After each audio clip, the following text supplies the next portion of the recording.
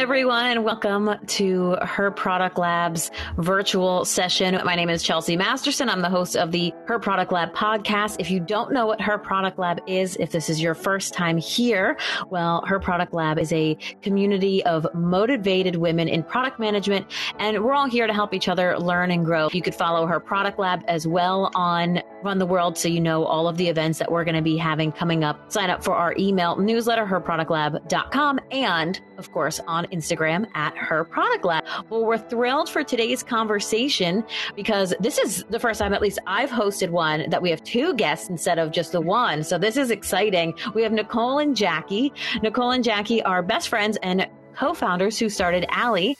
They believe accessing feminine wellness products should be easy and sanitary. They created Allie, the new tampon dispenser at public restrooms with touchless, cashless capability that allows women to dispense products using their smartphones. Allie was born out of the desire to public spaces designed with women's needs in mind. After years of women having little to no access to feminine hygiene products when and where they needed it most, well, in the bathroom, of course, Allie was created to improve spaces women frequent and address the modern day women's wants and needs surrounding feminine care. They also offer a complimentary one-to-one donation model to help against period poverty. Thank you so much both for joining us today. Of course. Thanks for having us. And let's start off with kind of talking about both of your career journeys to end up now with your own startup. So I'll jump in. So I'm Nicole, that's my co-founder Jackie, and both of us out of college took a little bit different routes. So I went into working in a sales company for consumer goods, and Jackie jumped into law school, getting a law school degree. And as you mentioned, Chelsea, we have been best friends for over 20 years. So along the way in those best friend conversations, you kind of talk about what your hopes and dreams are, what you're looking to do. And a lot of those conversations were about potentially starting our own business. I personally had like an iPhone note with different ideas that I would help run by Jackie, and she'd really keep me on course and say, hey, that one's not really good, or that one might have legs to work with. And finally, there was one that we kept coming back to, which was this need to improve, a problem that we faced every month pretty much, which was we'd be out in a public place pre-pandemic, and we didn't have a hygiene product that we needed. And the only thing that existed were those metal quarter operated tampon dispensers that neither of us enjoyed using. Neither of us carried coins really either. And then so we'd have to leave the mall or stadium or movie theater that we're at to go purchase an entire product and package in, a drugstore. So I felt that I had some good skills in the sales arena to try to maybe get a product off the ground. And Jackie personally had wonderful communications and PR skills and everything she's learned from law school. So we thought, well, maybe this is something we can tackle together. And I think really the driving force behind all of it was not only our own personal inconveniences that we face each month, but with the start of the pandemic, we looked around the restroom and we realized everything else had been modernized, right? The toilets, the sinks, the hand dryers, but this very important machine for women hadn't even been given a second thought. So finally the pandemic started. We said, we had some downtime. We wanted to make the world a better place for when everyone is ready to go back out in public, and we got started. That's amazing. And it is such a important issue for women, and it's something that we don't think about. So with that, can you tell us why you decided that exact problem was the one that you were going to tackle, besides, of course, the reasons just mentioned? I'll take this one. So I think because of how personal it was, I think that we really understood the market and the audience and the women that needed these products. And it was just something that at the start of the pandemic, like Nicole said, she had her notes and she would always give me business ideas. And I was always, none of them stuck with me. And then this one, I was like, I didn't even think of that until she brought it up to me. And I thought I thought it was crazy because I thought, wow, this is something that affects me every month. And I haven't even thought twice about it. So I think the personal touch and just the need for it at this given time, especially with the pandemic, because periods don't stop for pandemics. We've seen that hashtag everywhere. And that's something that right now women have, especially underprivileged women, have had to struggle with. They haven't had access to these products. So the donation model behind the mission is something that's very important to the business, because without it, that's the heart of the mission, is increasing accessibility for all women. So that's in the luxury spaces like the malls and public restrooms, but it's also taking care of the women who maybe can't go to the mall, can't afford to go to the mall. So we just thought it was timely, and just timing wise, it it panned out. But it is crazy to think when you were saying all the other stuff is modernized in the bathroom. I mean, even vending machines at malls or wherever, you could use a credit card at it now. And the fact that it's still that way for feminine hygiene products is a little crazy, because you would think that would be something else that just makes sense, that would have been modernized already. And it's a problem. You don't realize it's a problem until somebody then pointed it out, because I wouldn't have even thought about it until reading about you two. I'm like, oh, wow. No, that is a huge problem that nobody has yet to tackle yet. And it's one of those ideas you think, oh, why didn't I think of that? love those ideas. But how did you build a prototype over the pandemic and then get it into test locations? So I'll jump in here. I would say, I mean, it takes a lot of patience and a lot of recognizing that you don't know a lot of things, and being willing to research and ask the experts. So I guess from one of the first things we did was try to get acquainted with what existed out there. So are there any machines like this already, which we found didn't exist? And specifically, who would be someone to build this? So we started and we split up lists for manufacturers for who we would call and who would be able to try to help us build something like this off the ground. So it was a lot of phone calls, a lot of researching with different manufacturers, and finally we settled on an organization that was able to bring this product to life. But something unique I think we did that helped build the prototype was we actually surveyed over 1,000 women in our local community and across the internet to see, specifically what they would want in a redesigned dispenser. And we had 4 key theories that we wanted to prove. So we wanted to see if women wanted, if cash was a problem, right? So the method of payment. Right now, the existing solution required coins. We thought that our hypothesis was a cashless model would be better. We wanted to know if they faced issues with reliability. So maybe they did have quarters on hand, but the machine was out of stock. The machine didn't work, out of order. So we wanted to see if, sometimes they lacked trust in even trying the machine.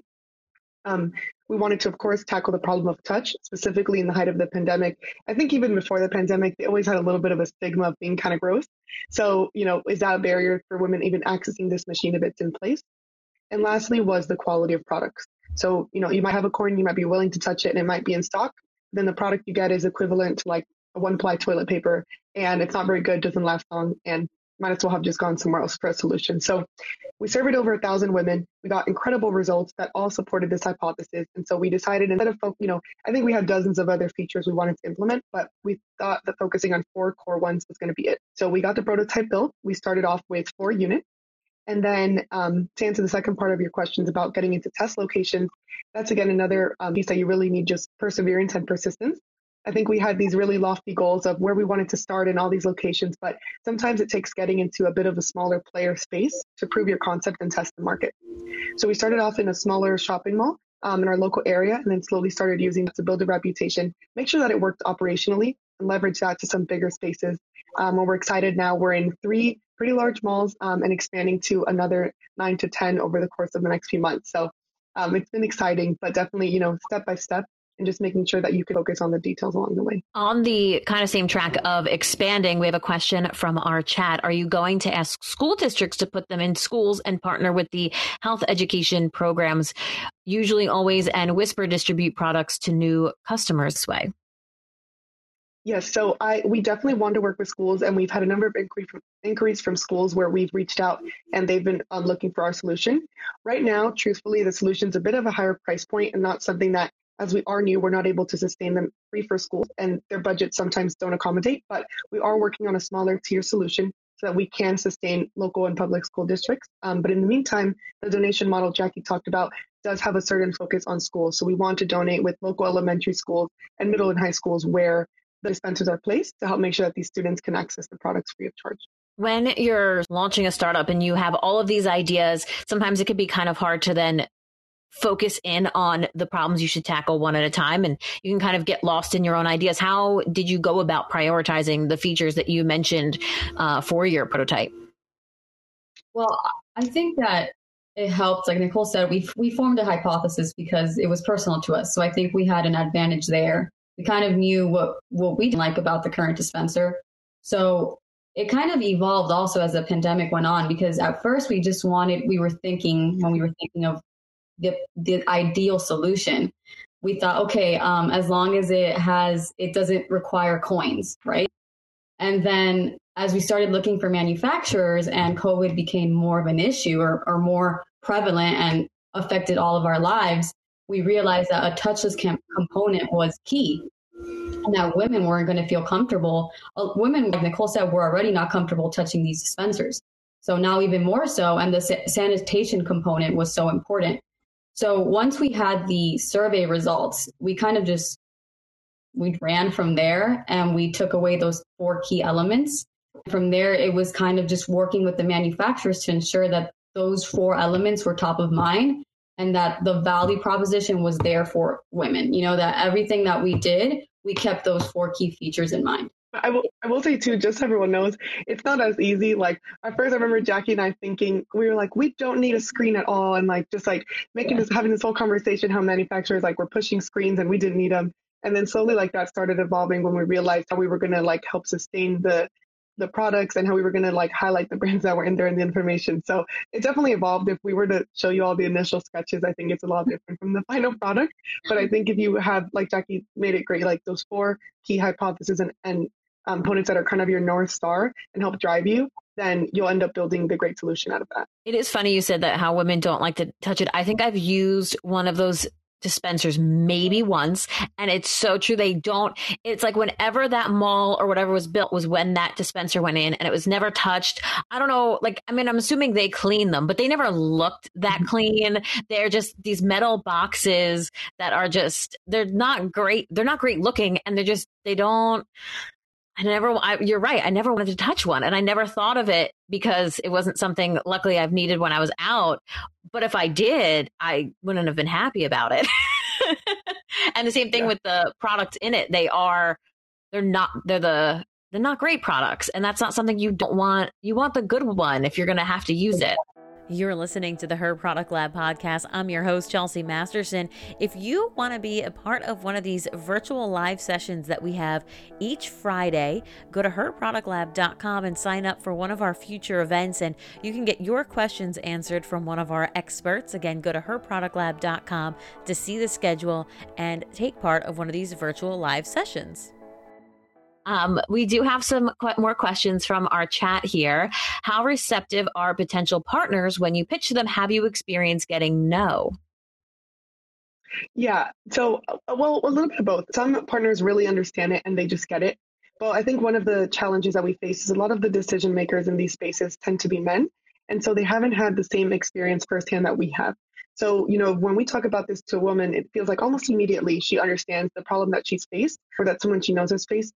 And the men take a little bit more of storytelling to get them to take a chance on it. So we definitely have experienced our fair share of no's, and it's something that I think is just part of the journey when you're selling a new product that also requires a bit of education, right? So it's not something that men typically tend to understand firsthand. So I think one of the ways we've combated that is just coming up with unique analogies and focusing on the educational piece and focusing on their consumer, letting them know, hey, ask your wife or your sister or your daughter, and helping them try to paint the picture for something they might have experienced similarly.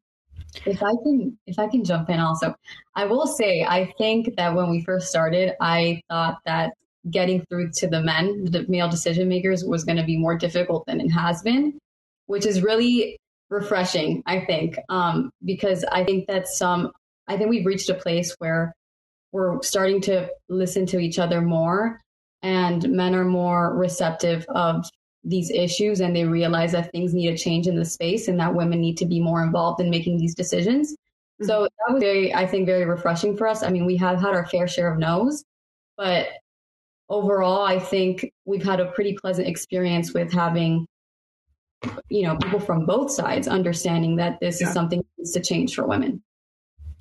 And another one from the chat here, was there a specific age range of women included in the survey? I think it was a variety. I can definitely go back and get the specifics, but it was majority. I think just the people that we majorly got were between 18 and 34-year-old. And then we did have probably maybe 20% 34 to 54, and then maybe like 5 to 10% 65 and up. And that makes sense though, because you're more likely, I mean, maybe not, but you're more likely, like I know how many times that I have left the house without having tampons in my bag, even though I know it's coming. But I feel like maybe as you get older, I hope so. Actually, I should rephrase this. I hope I get better at remembering this as I get older. but I guess at this point I probably won't because I've had to deal with my period for X amount of years, too many years to forget it, to say that it's going to change as I get older, but it is what it is.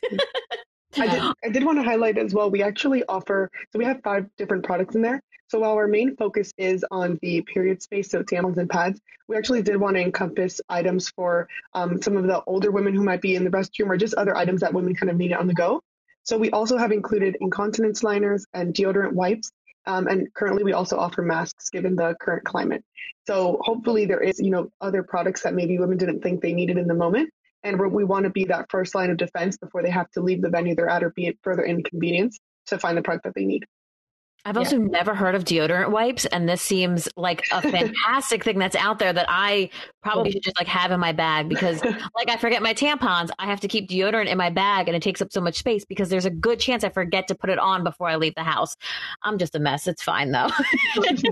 Also, for the mamas out there, we are starting to include diapers. So we want to make sure this is something that women can rely on for their needs in general. And that's what from the on-the-go women, the young woman, the woman who needs, some support with incontinence or the mom on the go, we're trying to cover all those areas. Yeah. Now, speaking about your customers, and because you are serving such a wide variety of customers, what are you learning from them throughout this whole testing period of having these prototypes out there? Yeah, I think we're learning that women need these products. I mean, we had the survey and we had the our own hypothesis because we thought we needed them. But actually seeing the solution used and used so frequently it's almost scary that this was such a need and it hadn't been addressed until now. But it's also it's nice. It's surreal to see that this is actually being used so frequently. And it makes us very grateful, I think, to see that women are able to access these products in a reliable, sustainable way without having to leave the venue that they're in or without having to face the embarrassment of walking around the venue that they're in with, stained pants. And that, I mean, when I first saw my period, I was in a amusement park and I was wearing white shorts, of course. And oh no. I didn't know what was going on. I was with my older sister and I just remember feeling, I think about the embarrassment that I felt in that moment. I was walking around like, oh, are people going to notice? And that's not something that goes away. As you get older, you want to make sure that that's not happening to you. So the results have been amazing. One thing I'll add, I think a really critical learning that could be helpful when you're developing a product that you're not exactly sure how it'll go is we had a hypothesis that we thought, for example, tampons would be used more frequently than pads. Maybe that was just our personal experience, but because our unit does offer a variety of different capacities, so we put, the tampons in the highest capacity area. What we quickly learned is that pads were actually more popular, at least in the areas that we're in. And so by, having that learning and now testing it over a couple of months and analyzing that data, we're actually going to go ahead and swap out pads for the tampons so that we have to restock less frequently, give women a sense of more reliability. So always learning from your consumer. And I guess that in a way was somewhat asking them like what products they wanted most and what products they thought they'd use. And so by analyzing those trends, we're able to further, specialize and perfect our solution for women. And I love that you do want to kind of expand what you're doing here, not just having these dispensers out in the public, but can you tell us about your mission to make feminine care free for all? Like we said, it's all about accessibility. That's our goal. And the ideal solution would be to have these products be free because they're as necessary as toilet paper. So right now we try to charge, they're affordable. They're about $1 each, but that's something that eventually down the road through the help of our sponsors that we'd love to make free for women because even, we just want to be able to make it so that they don't have to think that it's a luxury item for them at all because it's not. So that's definitely something that we hope to do sooner rather than later. And with that, increase the access for all women and further expand the donation model and being able to reach as many women as possible with our solution. You're listening to the Her Product Lab podcast. I'm Chelsea Masterson. Make sure you're following us on Instagram. Go to Her Product Lab on Instagram at Her Product Lab on Instagram. Follow us there and sign up for our email newsletter. Go to herproductlab.com. And do you have any tips on how to build relationships and network when you're, experts in the field for something that you might not be too familiar with yourself? I would say, I think Jack and I have so many stories about this or like topics, but in summary, just like you have to do it, right? So you have to pick up the phone and make that phone call and write that email and find the person on LinkedIn, because people are willing to help. I think that's one of the big learnings that we've taken away from this whole journey is that, first of all, we're not experts in a lot of things. And if we want to leverage insights from people that are experts, right, they're willing to help if you phrase it the right way and if you make yourself a little vulnerable and reach out. Actually, one of our first big wins back almost a year ago when we started was there's a business with a similar, solution that's trying to increase accessibility for breastfeeding moms, right? So that they have a safe space to breastfeed when they're in public. And we saw that their model was similar to ours. They had a comparable mission, and we thought we'd send them an email to see if, they'd be willing to kind of mentor or give us some advice. And to our very pleasant surprise, they answered. So we've been able to connect with the co-founder on a few occasions, glean some insight from her expertise, and just learn from those who have paved the way before us. But it does take sitting down and doing it and doing your research. And I would say also being willing to help them back if there's a way you can. Right? So offering, what can we do to help further your mission, or how can we work together? And making sure that you follow up, because everyone does have a really busy calendar, especially over the past year. So making sure you kindly and politely follow up. And I think people appreciate, a nice little nudge, and they do appreciate when you're willing to help back. So that'd be my tip of advice. So how is it working with your co-founder being your longtime best friend, and how are you two navigating this new version of your friendship? Well, I definitely think it helps that we've been friends for 20 plus years now, because we've had the time to build our relationship and, build healthier habits. Because I do think when we were younger, we would have our arguments, and that's something that as we've gotten older and matured, we went to elementary school, middle school, high school, college together. So we've been through thick and thin together. And I think just learning your own boundaries and learning your business partner's boundaries, your best friend's boundaries is key, because, there are days where I need Nicole to pick up the slack a little bit because I'm swamped with school, or, just I'm having a bad day. And having someone who understands you and is, wants to have the best result for the business. At the end of the day, it's about what's going to be best for the business and our friendship, because we had a discussion in the beginning that our friendship came first, and that we were going to communicate as much as possible along the way to avoid any roadblocks that were unnecessary, or, any falling out that we don't think that that's necessary. So I think key to that is establishing those boundaries and communicating when you feel like, when something feels off, or you feel that you're not happy with a certain arrangement or whatever. I think just the same things for any relationship. They say communication is key. I think that applies here as well. And personally, I think it's been so fun to see us grow through this process and find out things that we're good at and things about each other that we didn't know beforehand. Like I've always pictured myself as to be like more of a creative, and Nicole is more very disciplined, very about the logistics and bottom line. And I think we've surprised ourselves throughout the journey. And with certain things, I'm more concerned about the bottom line, and she'll be worried about something completely different. And I think it's so cool to see us evolve in that way and to grow with each other. So, and it definitely helps to have a partner, someone to go along this journey on with, because I think oftentimes when I'm feeling doubtful, she'll be the one to lift me up, and vice versa. And that keeps us going. It is also nice to have a co-founder for like the same reason you just mentioned of, one person is concerned about this aspect, another person's concerned about this aspect, and you're able to meet in the middle, and you're able to see more than just problems that only one person could see. So you get at least two people to see the problem and be able to tackle it, and also have two different perspectives. While you two grew up together, so there's a good chance that a lot of the things are similar, but there's still differences. So you still have both of them being brought to the table when creating your product, which is awesome. I think like any relationship Jackie mentioned, you have to have a certain level of trust. And I think having a friendship for 20 years, that trust is built in. So you have to know that that person also has equal ambition and goals for the company, and that they're going to spend the budget the right way, or that they're going to make the decision that's in the best interest. So, and I think even two co-founders who maybe didn't know each other for so long, but choose to work together, you have to establish that baseline level of trust. And like I've learned personally, I don't know if micromanage is the right word, but I really like to just review everything before it goes in, right? And I have to just trust that sometimes Jackie like has got it, like she's got it, and we don't need to review it. And I think like she definitely helps me and like helps push things through and say, okay, we got to get this done, and there's not really time for that. So just being able to learn and I just really want to reiterate for everyone that communication is important, because I think if either of us held any grudges or resentment for things like that maybe we disagreed about and we didn't talk about it, the business wouldn't be able to succeed. So definitely communication and trust is just the last two things I'd add there.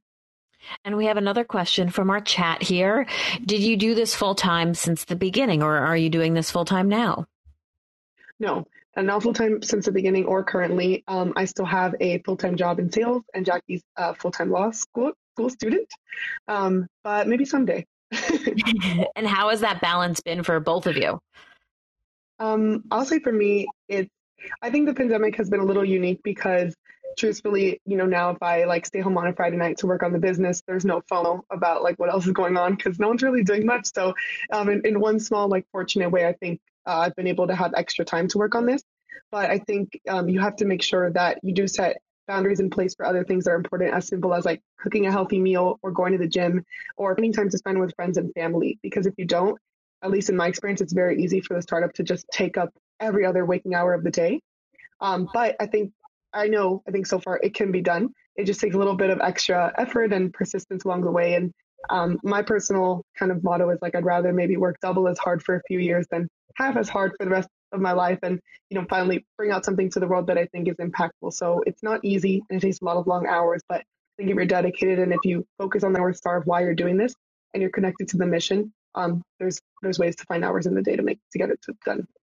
I also think that it's important to remember that you're going to have bad days. I mean, yesterday, just in my experience, yesterday was a bad day for me, and I had to give myself the grace to not beat myself up over that, because we are going to have days that you're not as productive as other days. And I think, like Nicole said, sticking to your boundaries and trying to have a schedule where I know that having at least 30 minutes of exercise a day keeps my mind clear, and it helps set the tone for the rest of the day. So I try to implement that every day, because I know that that's helping me at the end, even when I'm feeling not my best, especially when I'm not feeling my best. That's when it's important to implement those healthy habits.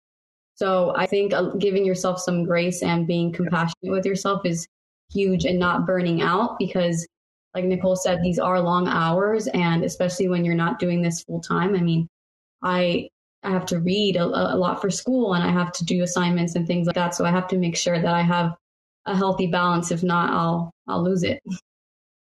Well, thank you both so much for doing this and joining us today. I'm really looking forward to seeing, hopefully, your product in my area soon, because I think it's a fantastic underserved need that, like I said, I didn't think of the issue until it was brought up today. So it's amazing. Thank you.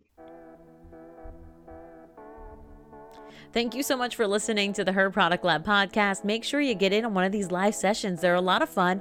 It's our virtual live session that we have experts come on and share their experiences on a variety of topics and get your questions answered. Go to herproductlab.com for the schedule and to sign up for one of those sessions. And don't forget to also follow us on Instagram at Her Product Lab.